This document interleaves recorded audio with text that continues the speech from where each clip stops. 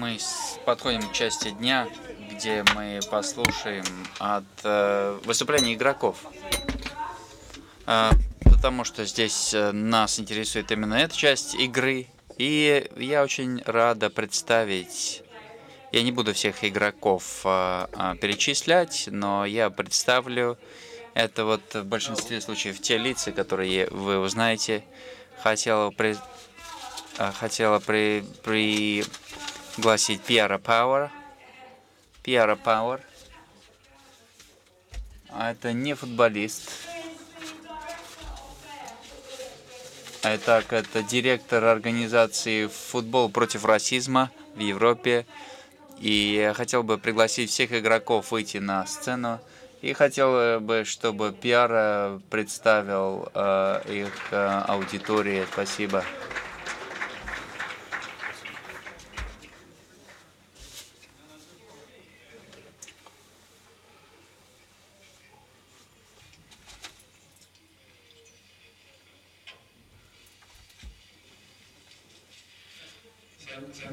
Спасибо за это представление. Пожалуйста, садитесь там, где вам удобно.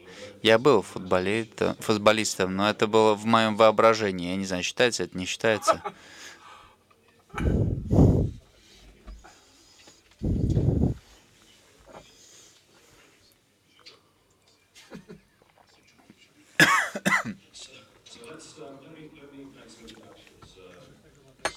Давайте я здесь начну представлять. Так, слева и справа от меня. А здесь у нас, с этой стороны, многие из вас знают, узнают его. Дариуш Чекановский. Слышали, как он выступал раньше. Побольше его представить. Дариуш родился в Варшаве и играл за Полония Ворсо. А затем была очень хорошая карьера у него в Варшаве. В 1986 году он играл за Польшу в мировом чемпионате. Затем он перешел в Селтик в 1989 году. И с Селтик он перешел в Бристол Сити. Это Дариуш, на самом деле, легенда польского футбола. И он также для многих людей здесь является легендой. Он один раз забил 4 гола на Европейском кубке против Селтик в Белграде. И его также называют польский Джордж Бест. И вот сегодня утром зашел на Facebook и написано «Дариуш Чекановский настоящий футболист». И там было большое количество людей, которые высказывали свое мнение из Celtic, и большое количество хороших отзывов от женщин, которым где-то около 40 лет.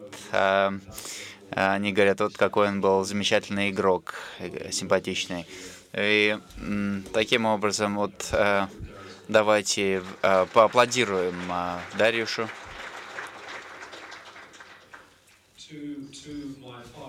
Справа от меня другая легенда. Если вы следите за футболом в Великобритании, это Дани Уоллес. Он родился и вырос в юго-восточном Лондоне. Саутгемптон его нашел футбольный клуб. Тогда это был клуб первой лиги в начале 80-х годов. Он играл в Саутгемптон, потом перешел в Манчестер Юнайтед и Бирмингем Сити играл. Опять же, много интересных историй про Дани. Замечательный игрок. Он на левом фланге играет, очень быстрый игрок. Но также он играл в Саутгемптоне с двумя братьями в 1988 году. Вы в одной и той же команде были. Род, да, он был нападающим, и он был защитником. Итак, Саутгемптон команда очень любила вот тот факт, что они все втроем, три брата играли, и была такая у них поговорка, что есть только одна женщина, только одна миссис Уоллес.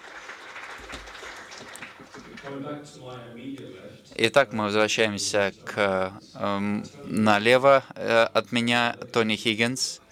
То это элегантный игрок, который играет в середине. Он играл за шотландские клубы. И он средняя. То есть мы можем сказать, что есть несколько поколений футболистов. Когда Тони завершил свою карьеру, он стал членом Ассоциации профессиональных футболистов Шотландии. Он сейчас работает на FIFPro, это Ассоциация профессиональных игроков. Итак, Тони присутствует на конференциях международных и всегда очень рад его видеть. Пожалуйста, давайте поаплодируем Тони Хиггинс. Итак, с правой стороны от меня еще одна легенда, Данни Милс. Данни — это очень хорошо известный в этой стране игрок, который является защитником на правом фланге. Несмотря на то, что он вырос в Норвиче, его первый клуб был Чарлтон Атлетик. У него замечательный был успешный период карьеры там. Перешел затем в Лидс, затем перешел в Манчестер и еще некоторые клубы после этого. Данди работал. Он выступал 19 раз за Англию. И вот очень интересная статистика. Он никогда не играл на Уэмбли. И я не знаю, почему он, может быть, уезжал там обратно домой, не хотя, ну, в любом случае, он нам расскажет, наверное. Давайте поприветствуем его. Итак, Пол Эллиот у нас. Хорошо известный игрок. Он также выступает в средствах массовой информации. И у него история очень длинная история здесь. Я пытаюсь здесь вспомнить, как Данни, вы также играли в похожих командах, да, Юго-Восточный Лондон. Пол присоединился в Чарлтон Атлетик, потом перешел в Лютон, потом перешел в Астон Вилла. Из Астон Вилла перешел в Селтик, потом перешел и завершил свою карьеру в Челси FC. Так, он был игрок средней линии, полузащитник был.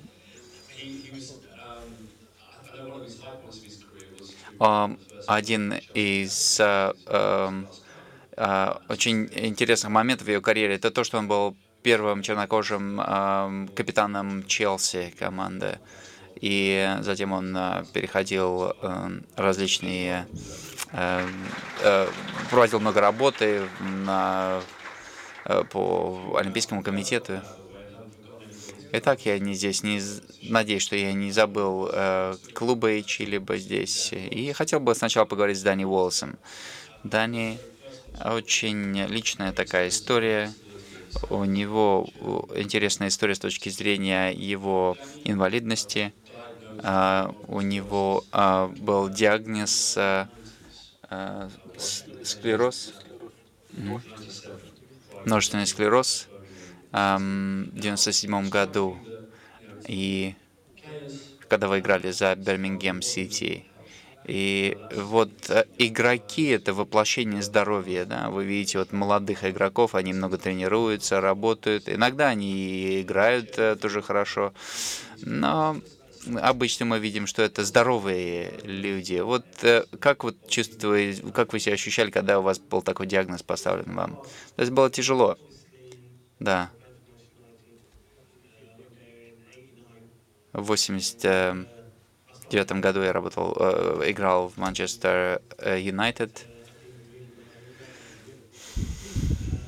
У меня были небольшие вот травмы. И когда мне поставили вот диагноз, это было такое такое облегчение, потому что я наконец-то нашел объяснение вот всех вот этих плохих травм, которые у меня были. И я бегал 100 метров за 11 секунд. То есть для меня это было очень трудно. То есть я понял, что оставшуюся жизнь я смогу только ходить с помощью костыля. И я понял, что я не смогу больше работать, играть в футбол через эти 15 лет. То есть также было объяснение, облегчение, да, то, что вы получили объяснение того, почему у вас происходят вот такие травмы. То есть вы поняли, что это не из-за вас, да. В свое время я чувствовал, что у меня все вот эти проблемы, которые возникают, это моя проблема, потому что у меня вот появляются все вот эти травмы, и я не мог, допустим, быстро бежать или там ударять мяч. И когда у меня появилось это объяснение, это было большим облегчением. Да, я думаю, что это вот эта история, и люди, скорее всего, понимают, что есть такое облегчение, что наконец-таки есть ответ на все эти вопросы, проблемы, с которыми вы сталкивались. Вот как произошел вот этот переход? Вы были профессиональным футболистом, у вас был пик вашей карьеры. Ну, конечно, это было очень трудно. В конце концов, я знал, что уже играть в футбол мне больше не придется. И я начал идти буквально под откос. Начал пить, уже ни с кем не хотелось говорить. И даже с своей женой иногда не хотелось разговаривать. По крайней мере, было трудно смириться с тем, что уже не придется больше играть в футбол. Вот из-за этого у меня возникла действительно глубокая депрессия. Возвращаться в это состояние я не хочу ни под каким видом. Ну, надеюсь, знаете, что теперь уже я могу сказать себе с облегчением, что все, с этим покончено, и я теперь могу жить нормальной жизнью и чувствовать себя счастливым.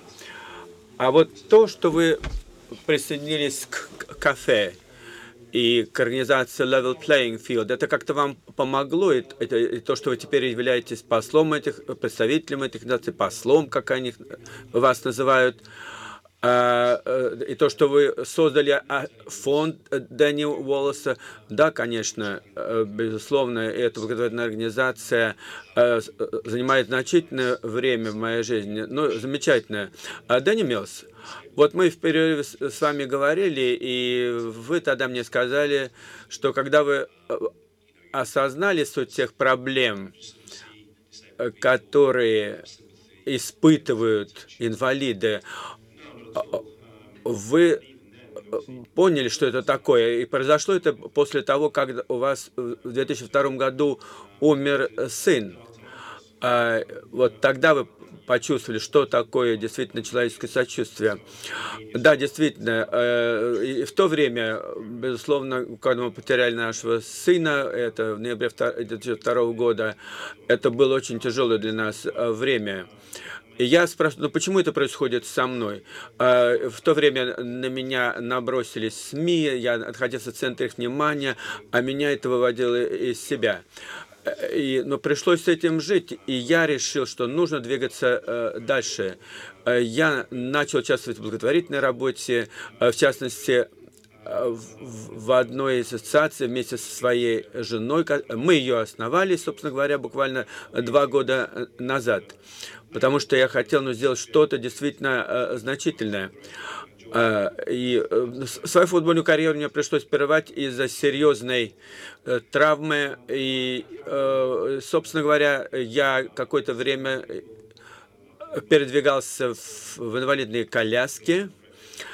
И вот тогда нам пришла в голову эта идея создать эту организацию Level Play Field. Мы вместе с Джос активно занялись этой работой. Вы знаете, что эта организация сейчас очень тесно взаимодействует с различными командами, в том числе с командой слепых Великобритании, которые играют в футбол, представьте себе. И вот благодаря этой работе мы осознали, что мы не одиноки, что есть люди, которые готовы нас поддерживать. И я понял тогда, что многое происходит из-за нашей наивности. Мы на самом деле не знаем, что с нами происходит и что нужно сделать для того, чтобы преодолеть обрушившиеся на нас проблемы. А у меня возник в этой связи вот какой вопрос. Вы ведь играли с теми игроками, которые в то время были в премьер-лиге, и они остаются вашими друзьями и коллегами. Так вот, кто из них на самом деле общается с болельщиками-инвалидами, вот там, где, собственно говоря, они живут или там они играют? Ну, наверное, где-то 5-6 человек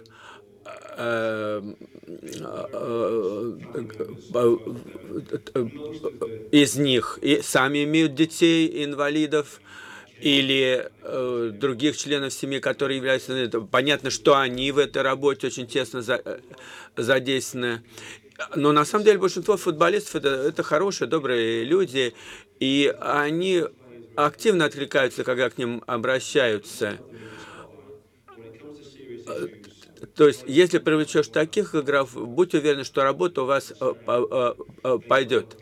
Иногда бывает просто, что эти игроки, они по жизни застенчивые люди, и вот их нужно как бы вытащить из этой замкнутости, что ли, и тогда они погружаются в эту работу со всем энтузиазмом. Я могу это сказать по работе, совместной работе в кафе, в Level Playing Field и во всех других ассоциациях. То есть игроки действительно проявляют свое беспокойство, свое участие, и они могут добиться достаточно много. По крайней мере, в нашей стране они пользуются огромной репутацией и могут достичь многого. Спасибо.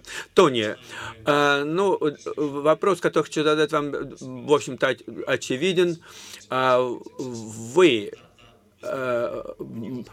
играли в тот период, когда то законодательство, которое у нас на тот момент было в отношении инвалидов, оно только зарождалось.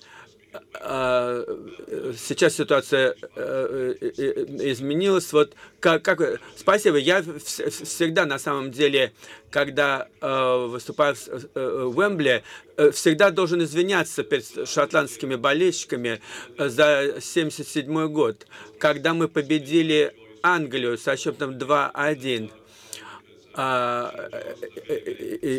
Простите уж за это, ребята. Итак, когда я играл, все было совсем по-другому. Джойс Кук меня убедил прийти сегодня сюда. Она вообще может убедить людей. Я участвовал в работе по преодолению различных предрассудков, проявлению дискриминации в течение многих лет. И ЮЭФ также поддерживала эту работу. А тут меня упомянули как бы эквивалент Джорджа Беста. Ну что же, я никак на него не похож. Вообще никто на него не мог быть похожим. Помните, каким он был парнем? Конечно, мы знали, что среди наших болельщиков есть инвалиды. Обычно они ездили почему-то на голубых автомобилях. Уж не знаю почему. Вот так мы их и выделяли. Вот по этому признаку, что такой цвет у них был у их машин.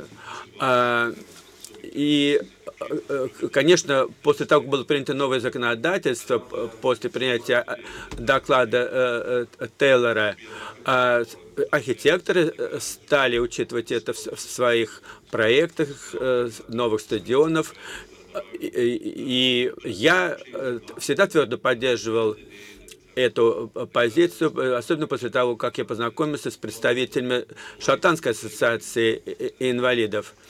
Так что, видите, я, когда нужно, могу Шотландию поддержать. То есть сейчас все изменилось радикально. И теперь уже наши игроки в своей работе обязательно что-то стараются делать для таких ассоциаций. Ну вот, то есть Дэнни говорила о том, что необходимо привлекать игроков в работу таких благотворительных организаций. Вот, собственно говоря, из тех, кто присутствует в этом зале, скажите, могли бы привести пример, как вы кого-то из них вовлекали? Ну, самое главное иметь персональный контакт с кем-то из игроков, вот типа Дэнни. И тогда вы уже знаете, как двигаться дальше, потому что они всегда готовы поддержать вас, особенно в ассоциациях активных игроков, тех, кто сейчас задействован в этих матчах. Дело в том, что в продвижении этих идей, в рекламной работе, они незаменимы. Через них всегда легче выйти на прессу, потому что понятие социальной ответственности, оно достаточно уже привычно. И привычно это привычно, но через кого его продвигать, как через не таких игроков и как не через союз таких игроков. Вот мы выходим на них либо индивидуально, либо через этот союз. Ну и, наверное, через кафе, да? Потому что где еще найти поддержку для такого рода инициатив? Ну, в конце концов, у Джойс есть мои контактные телефоны, и я всегда готов с ней пообщаться. Антоний здесь упомянул о том, как все это начиналось. Проблема дискриминации, она существовала и, к сожалению, до сих пор существует, потому что до сих пор сохраняются препятствия у инвалидов, и которые приходится преодолевать, когда они сталкиваются с дискриминацией. То есть есть определенное предубеждение, им отказывают в общении и так далее. Значит, формулировки подчас далеко неприемлемые, приходится им выслушивать, агрессивное отношение возникает в отношении и самих инвалидов и их ассоциаций. Ну, если говорить о Китае, мы активно проводили мероприятия по просвещению общественности в отношении инвалидов. И с точки зрения инвалидов, я понимаю, что в конце концов нужно было бы сделать что-то такое, что могло бы создать прочную основу для коллективной совместной ответственности. Те, кто присутствует здесь, они все это хорошо знают.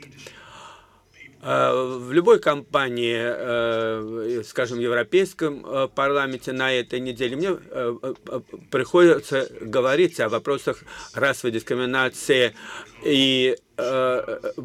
но возникает иногда такая ситуация несколько смешная, когда меня соблазняет Джойс.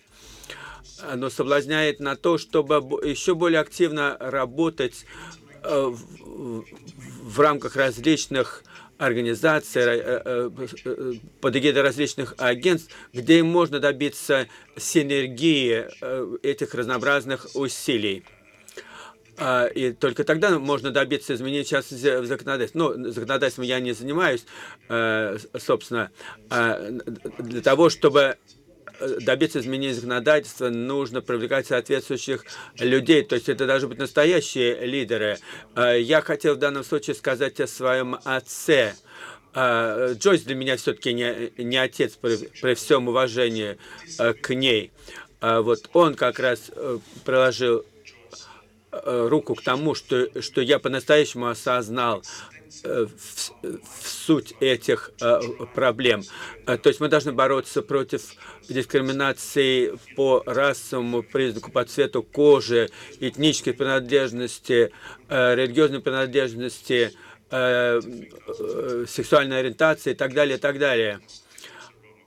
В настоящее время мы все добиваемся равенства возможностей, уважения. Вот здесь выступала представительница Европейского Союза. Она там запуталась в статистике. Так вот, я не знаю, насколько правильная статистика у меня, но если я правильно запомнил, в Европе 80 миллионов инвалидов, и где-то 500 000 из них только могут приходить на стадионы, а население Украины где-то 57 миллионов, да, из них 2,6 миллиона являются инвалидами, то есть это 5%. Вот вам и цифры, потому что эта игра является действительно инклюзивной, то есть она основана на включенности самых различных людей. Я хотел бы поблагодарить всех, кто вносит в это свой вклад. Я, наконец, могу сказать, что за деревьями я вижу лес.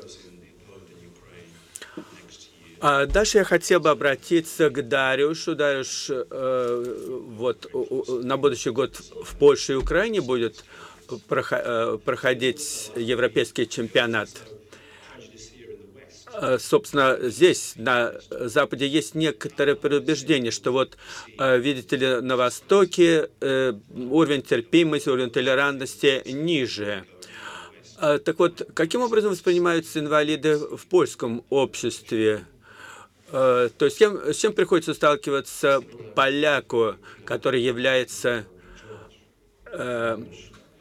болельщиком и инвалидом? Как их воспринимают поляки? Дариуш Жикановский, но прежде всего, слава Богу, что вы не назвали меня Джорджем, потому что я сразу начинаю испытывать комплекс неполноценности, когда меня начинают сравнивать с Джорджем Бестом, а из-за чего? Из-за его длинных волос. Ну, хорошо, такая мода была в 70-е, 80-е годы, и у всех игроков были длинные волосы тогда. В принципе, нам очень повезло, и мы очень счастливы тем, что нам было поручено организовать и проводить Европейский чемпионат 2012 года.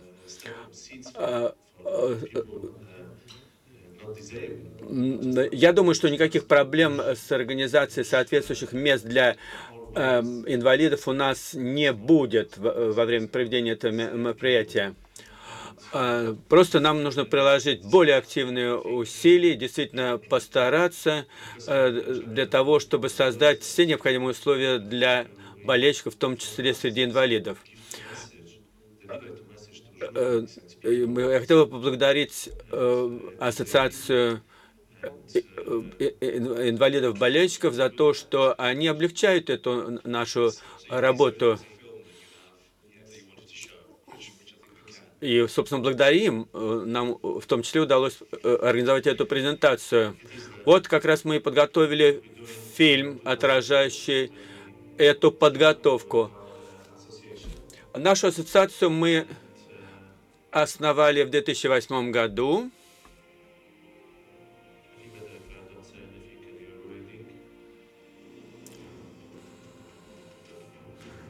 Я предлагаю вам просто читать, что здесь написано.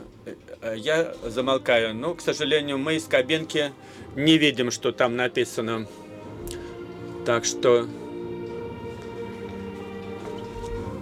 придется вам, и кто может, прочитать. Мы достаточно далеко здесь находимся.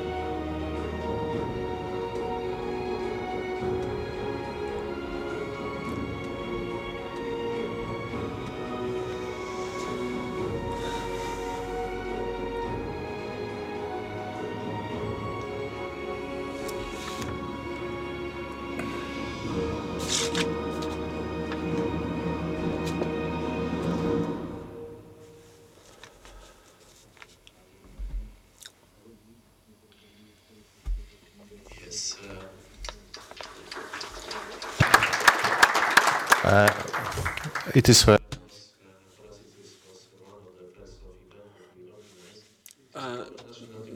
Ну вот, собственно говоря, это было одно из первых мероприятий, которые мы тогда организовали. У нас игроки представлены с самыми различными этническими группами. Это подчас люди из разных стран. Соответственно, мы вначале организовали небольшой стадион в центре Варшавы, где-то в 50 метрах от станции метро. И тогда мы организовали матч с детьми с ослабленным зрением. И мы привлекли компанию, которая предоставила нам средства для проведения этих мероприятий. И затем мы закупили принтер со шрифтом Брейля. И, то есть для вот этих слепых и слабовидящих болельщиков. Пригласили артистов, даже одного бывшего премьер-министра, представителей парламента, потому что мы хотели, чтобы у нас было максимально поблизости. Собственно говоря, ведь это происходило буквально рядом с метро. Но сейчас проложили специальную линию для слепых, потому что дело в том, что игроки, в том числе иностранные игроки, стали нам помогать в этой работе. Вот мы построили этот небольшой стадион, и его поддерживают в образцовой частоте. Мы благодарим ту компанию, которая нам предоставила все строительные материалы для этого стадиона. Но важно то, что сейчас у нас есть по-настоящему большие стадионы. Один из них просто фантастический. Но дело не в том, чтобы стадион было побольше, а в том, чтобы улучшалось отношение к людям. Потому что на современных стадионах мы должны помогать тем людям, у которых могут быть понятны сложности с посещением и этих мероприятий, так же, как и они возникают у них при перемещении в автобусах и так далее. Мы это наблюдаем в Варшаве ежедневно, и не все к этому готовы. Я думаю, что мы должны больше делать для инвалидов, потому что для них не так легко перемещаться на автобусе, на трамвае и так далее. Но, насколько я понимаю, у вас в настоящее время наблюдается подлинная солидарность, в частности, со стороны Ассоциации бывших игроков, которую вы возглавляете, и вы упомянули о том, что необходимо приложить дополнительные усилия в Варшаве, но вы при этом надеетесь, как я понимаю, что вам удастся быстро преодолеть существующие проблемы. Да, ну, сейчас, конечно, в связи с тем, что все хотят попасть на Европейский чемпионат 2012 года, все хотят, чтобы он действительно стал таким особым мероприятием. Эти проблемы лишь усиливаются. Собственно, в Англии англоязычные проблемы начинали решать 50 лет назад. Для нас многие из них являются новыми. Благодарю, Дариус. Вопрос, вообще-то, о перемещении, о поездках, он часто возникает. Вас любят СМИ, вы часто появляетесь на радио и телевидении. Вот вы, когда куда-то отправляетесь и пользуетесь видами транспорта, вы сталкиваетесь при этом с инвалидами и с их проблемами. Что здесь изменилось? Если лоббирование продолжается, то что должно быть целью такого лоббирования сейчас? Ну, да, конечно, будучи игроком, на который часто обращают внимание СМИ, когда я путешествую по миру, я уже знаю, какие здесь могут возникать трудности, но для меня это одно, это все ерунда по сравнению с тем, что приходится преодолевать инвалидам. Нужно иметь в виду, что ведь одним из барьеров может быть и языковой барьер. Скажем, где-то 25 лет назад мы проводили антироссийскую кампанию, и она была достаточно успешной. То есть сейчас можно говорить только о единичных проявлениях расизма. И вот как раз кафе здесь является чрезвычайно активным игроком, потому что это позволяет возвысить голос в пользу равенства, отсутствия дискриминации, привлекая к этому и детей, потому что все это делается для них, потому что когда рождаются дети, они ведь не рождаются расистами, в них не заложена дискриминация в отношении кого бы то ни было. Все это усваивается позднее, то, что они могут даже прочитать в книгах, это на них влияет. Но мы знаем, что люди, которых объединяет интерес к футболу, они уже объединяются не зависит от того, из какой они страны, какой религии они принадлежат, расе и так далее. Бедные они, богатые, здоровые или инвалиды. И футбольные болельщики, они, в общем-то, все более-менее похожи. Потому что все расстраиваются, когда проигрывает их команда, и радуются, когда эта команда побеждает. Они всегда все знают лучше менеджеры этой команды. Поэтому идея тотальный футбол, тотальный доступ для всех – это вот то, что мы должны поддерживать, как только можем. Итак, у нас будет время для вопросов через несколько минут. Пожалуйста, тогда поднимайте руки. У меня есть вопрос для Дани Уоллеса. Вот вы расскажите об опыте, через который вы прошли. Были какие-то конкретные вещи, которые вы думали, вот нужно их изменить? Конечно, мы говорим здесь о стороне игры. То есть нужно ли, допустим, обучать тренеров для того, чтобы они имели больше сочувствия, или, может быть, какие-то вот вещи, которые можно улучшить? Я думаю, что медицинское обслуживание, которое у меня было нормальное. Вот сотрудники Манчестер Юнайтед пытались как бы за мной ухаживать, пытались сделать то, что правильно. И я просто сейчас думаю, что должно было быть больше медицинского обслуживания, какие-то более совершенные центры. То есть им нужно просто понимать больше игроков. Вот просто продолжая здесь то, что Дани сказал по поводу образования, я бы продолжил здесь, начиная с самого раннего возраста и до самого высокого уровня я бы здесь дошел. В особенности в организациях никто не стоит выше закона. И законы сделаны для того, чтобы защищать людей. Они сделаны для того, чтобы вещи делались, чтобы они исполнялись. Когда я был игроком, вот я понимаю, что у нас есть фундаментальное право работать в среде без расизма. То есть здесь вы как люди, как инвалиды, имеете право человеческое к доступу к спортивным сооружениям. Поэтому я пытаюсь вот это всегда подчеркивать, когда мы работаем с заинтересованными сторонами, с органами власти.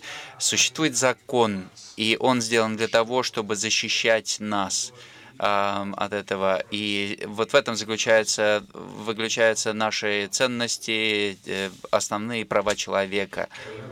Итак, у нас вопрос есть. Анн-Мари, пожалуйста, у нас здесь другой еще вопрос.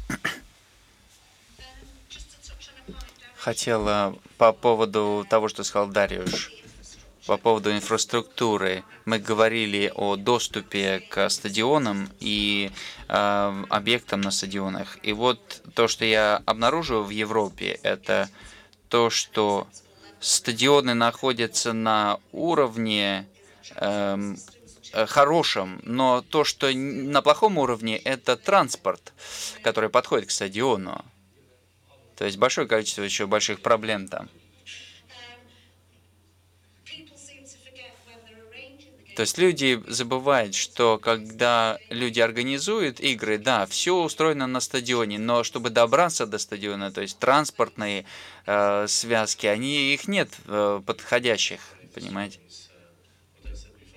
То, что я говорил, когда мы смотрим на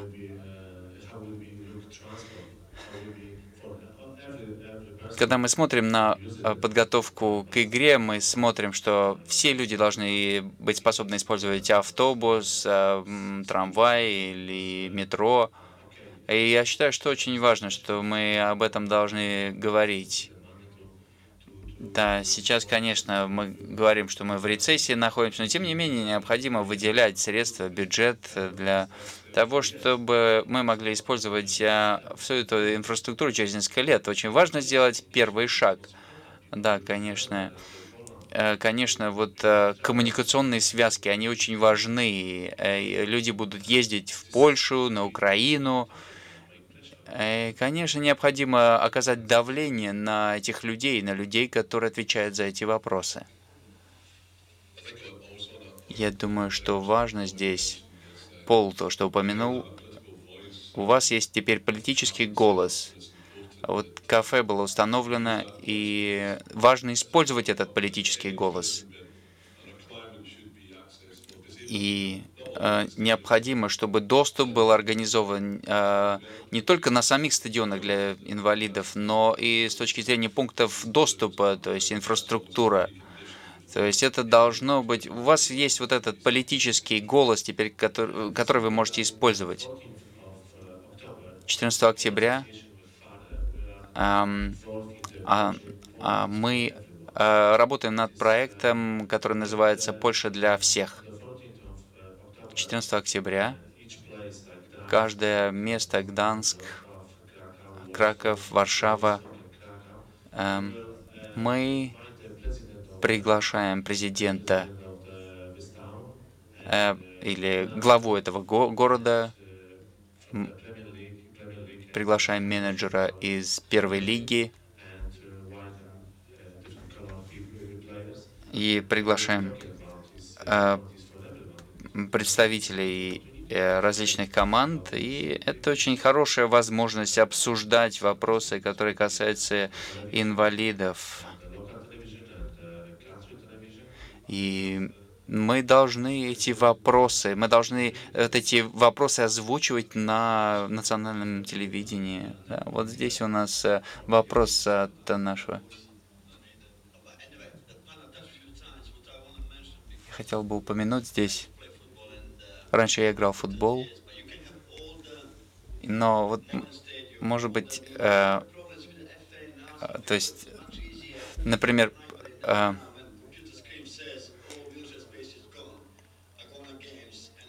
есть было обещание от FA, от Арсенала, что будет и проще на компьютерном экране увидеть, что у нас, допустим, закрыто, то есть нет у нас, допустим, места в вагоне для инвалида. То есть, может быть, чтобы был компьютерный экран, который показывал, что у нас есть место свободное, например. То есть,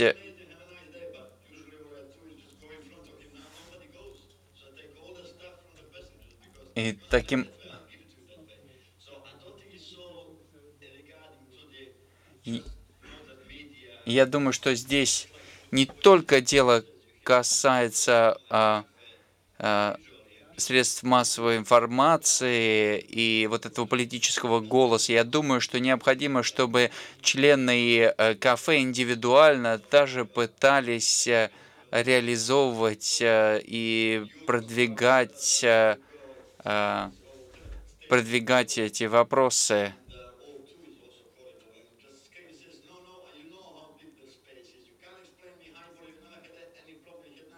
Ам, н- не прошу прощения, там не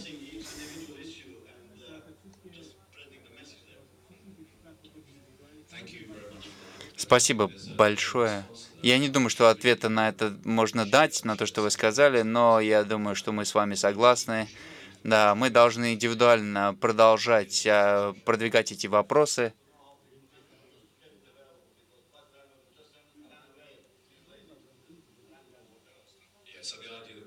Итак, идея заключается в том, что у нас, когда даже есть инфраструктурные элементы, люди просто некоторые слишком ленятся для того, чтобы их использовать. Например, на автобусе, когда у нас есть рампа для заезда инвалидного эм, кресла, у нас иногда водитель не использует это. Итак, если вы мне позволите, я представляю правительственную организацию в Польше, которая занимается координацией и подготовки к соревнованиям. И хотел здесь поддержать вот вопрос по поводу транспорта. Это действительно очень важный вопрос и очень трудный вопрос. И мы знаем, что УЕФА и Джойс приняли вот эти рекомендации, и они понимают, что необходимо, чтобы данные объекты строились так, какими мы хотели бы их видеть. Однако мы понимаем, что транспортный вопрос — это всегда очень важный транспортный вопрос. Но я хотела подчеркнуть то, что было сказано раньше в презентации «Кафе Интеграция» и Украинская ассоциация. Что мы делаем? Мы пытаемся дать вам очень точную информацию по поводу ситуации, которая будет в Польше, когда вы приедете. Первая вещь в Польше и Украине заключается в том, что мы строим большое количество объектов, но мы решили, что мы будем проводить аудит объектов на основании концепции мобильности. То есть мы представляем себе, как вы будете двигаться по стране от аэропорта, от железнодорожной станции до вашей гостиницы. Таким образом, мы будем проводить аудит всех объектов на этом маршруте и предоставлять информацию через организацию «Кафе», «Интеграция» и Ассоциацию инвалидов Украины через их веб-сайт на различных языках. Аудит будет проводиться 3 раза. Мы начинаем сейчас, мы будем проводить оценку данной ситуации по мере нашего приближения к чемпионату. Мы также готовим волонтеров так, чтобы они делали все от них зависящее, и для того, чтобы они помогали делать доступными транспортные инфраструктуры и так далее. Я прошу прощения, если я заняла слишком много вашего времени. У нас осталось 5 минут. У меня здесь вопрос с левого фланга. Если есть какие-то вопросы здесь, мы очень кратко могли бы ответить на них, и мы завершающие.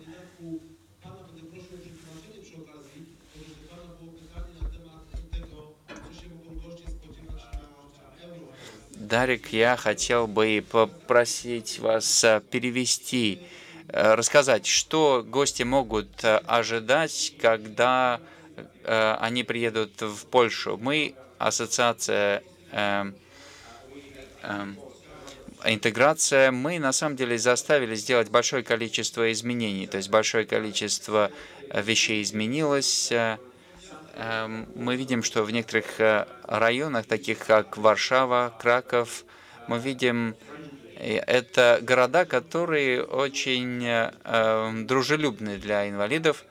Но я не хочу, чтобы у вас было впечатление, что мы выбрали провинциальные места, которые не подходят для болельщиков-инвалидов.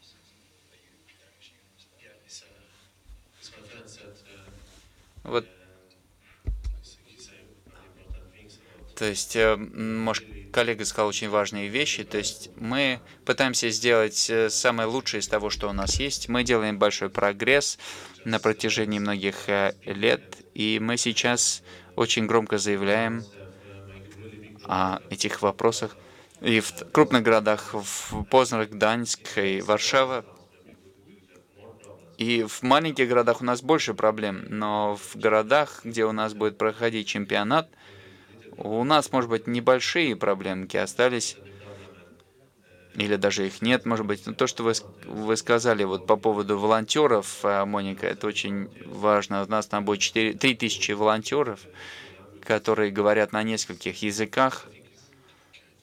Я думаю, это очень важно. Спасибо, Дарьюш. Да. И последний вопрос здесь у нас, пожалуйста. Меня зовут Мануч.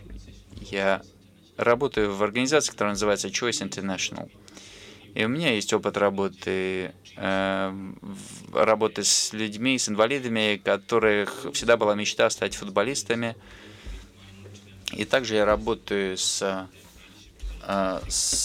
инвалидами для того, чтобы помочь им развивать лидерские качества. У меня два вопроса. Вот по поводу людей, которые стали инвалидами, и у них появилось чувство, что их мечта разбилась, они хотели стать, может быть, футболистами, но после того, как что-то происходит, есть какая-то позитивная мысль, которую можно донести до этих людей. У меня вот вопрос для Дэнни. Могли бы вы сказать что-то, что вот несмотря на то, что ваша мечта продолжать работу как футболиста была разрушена, тем не менее у вас была жизнь, которой нужно жить, и жизнь с хорошим качеством, и могли бы сказать, каким образом вы, как человек, можете делать вот такой важный, равный вклад? Если Дани мог бы ответить на первый вопрос, то есть какая рекомендация для людей, у которых разбитая мечта, вот разбитая инвалидность, что вы можете сказать? Как Дани сказал, что нужно продолжать делать все, найти семью, чтобы семья вокруг вас была, нужно быть сильным, нужно понимать, что потерял мысль. То есть просто нужно быть сильным. Это вот мысль от Дани, человек, который прошел через это. То есть нужно продолжать.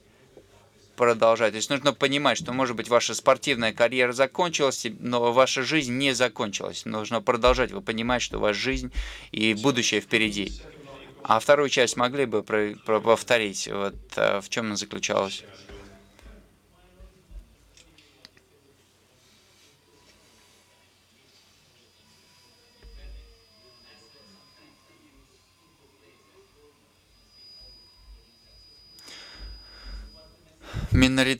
Члены миноритарных сообществ, которые являются инвалидами, то есть я просто суммирую здесь, вопрос такой. Вот как атлеты, как публичные люди на публичном месте, какую рекомендацию вы можете дать тем людям, которым сложно продвигаться через общество и в спорте, может быть, то есть вот какие вот рекомендации вы можете дать? Две вещи можно сказать здесь. Это несовершенный мир, и он никогда не будет совершенным миром. Всегда будут какие-то препятствия. Никогда не будет полной эйфории или счастья для всех. Нужно продолжать двигаться вперед, продолжать работать настолько много, насколько можно. Я работаю с людьми, у которых нет зрения. Это люди, им 36-37 лет сейчас, но раньше они потеряли, 8 лет назад потеряли свое зрение. У них зрения больше нет, но у них есть другие навыки, у них Они пытаются найти какие-то новые задачи сложные, какие-то новые вершины, которые они хотят покорить. Каждый из нас знает кого-то в этой комнате, у кого был травматический какой-то опыт. Нужно учиться на основании этого и двигаться вперед. Я хотел отдать что-то в сообщество, какой-то вклад сделать. Практическую вещь сказать. Хотел, что нужно... У СФА есть люди, которые занимаются спортивными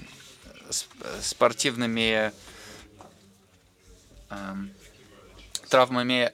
Мое сообщение, что никогда нельзя сдаваться. Я думаю, что нам нужно подвести итог. То есть, я думаю, вот эта дискуссия может идти еще час или даже больше. Давайте поблагодарим от нас нашу панель Дани Волос, Дарьюш, Пол. Давайте их поблагодарим. Спасибо большое.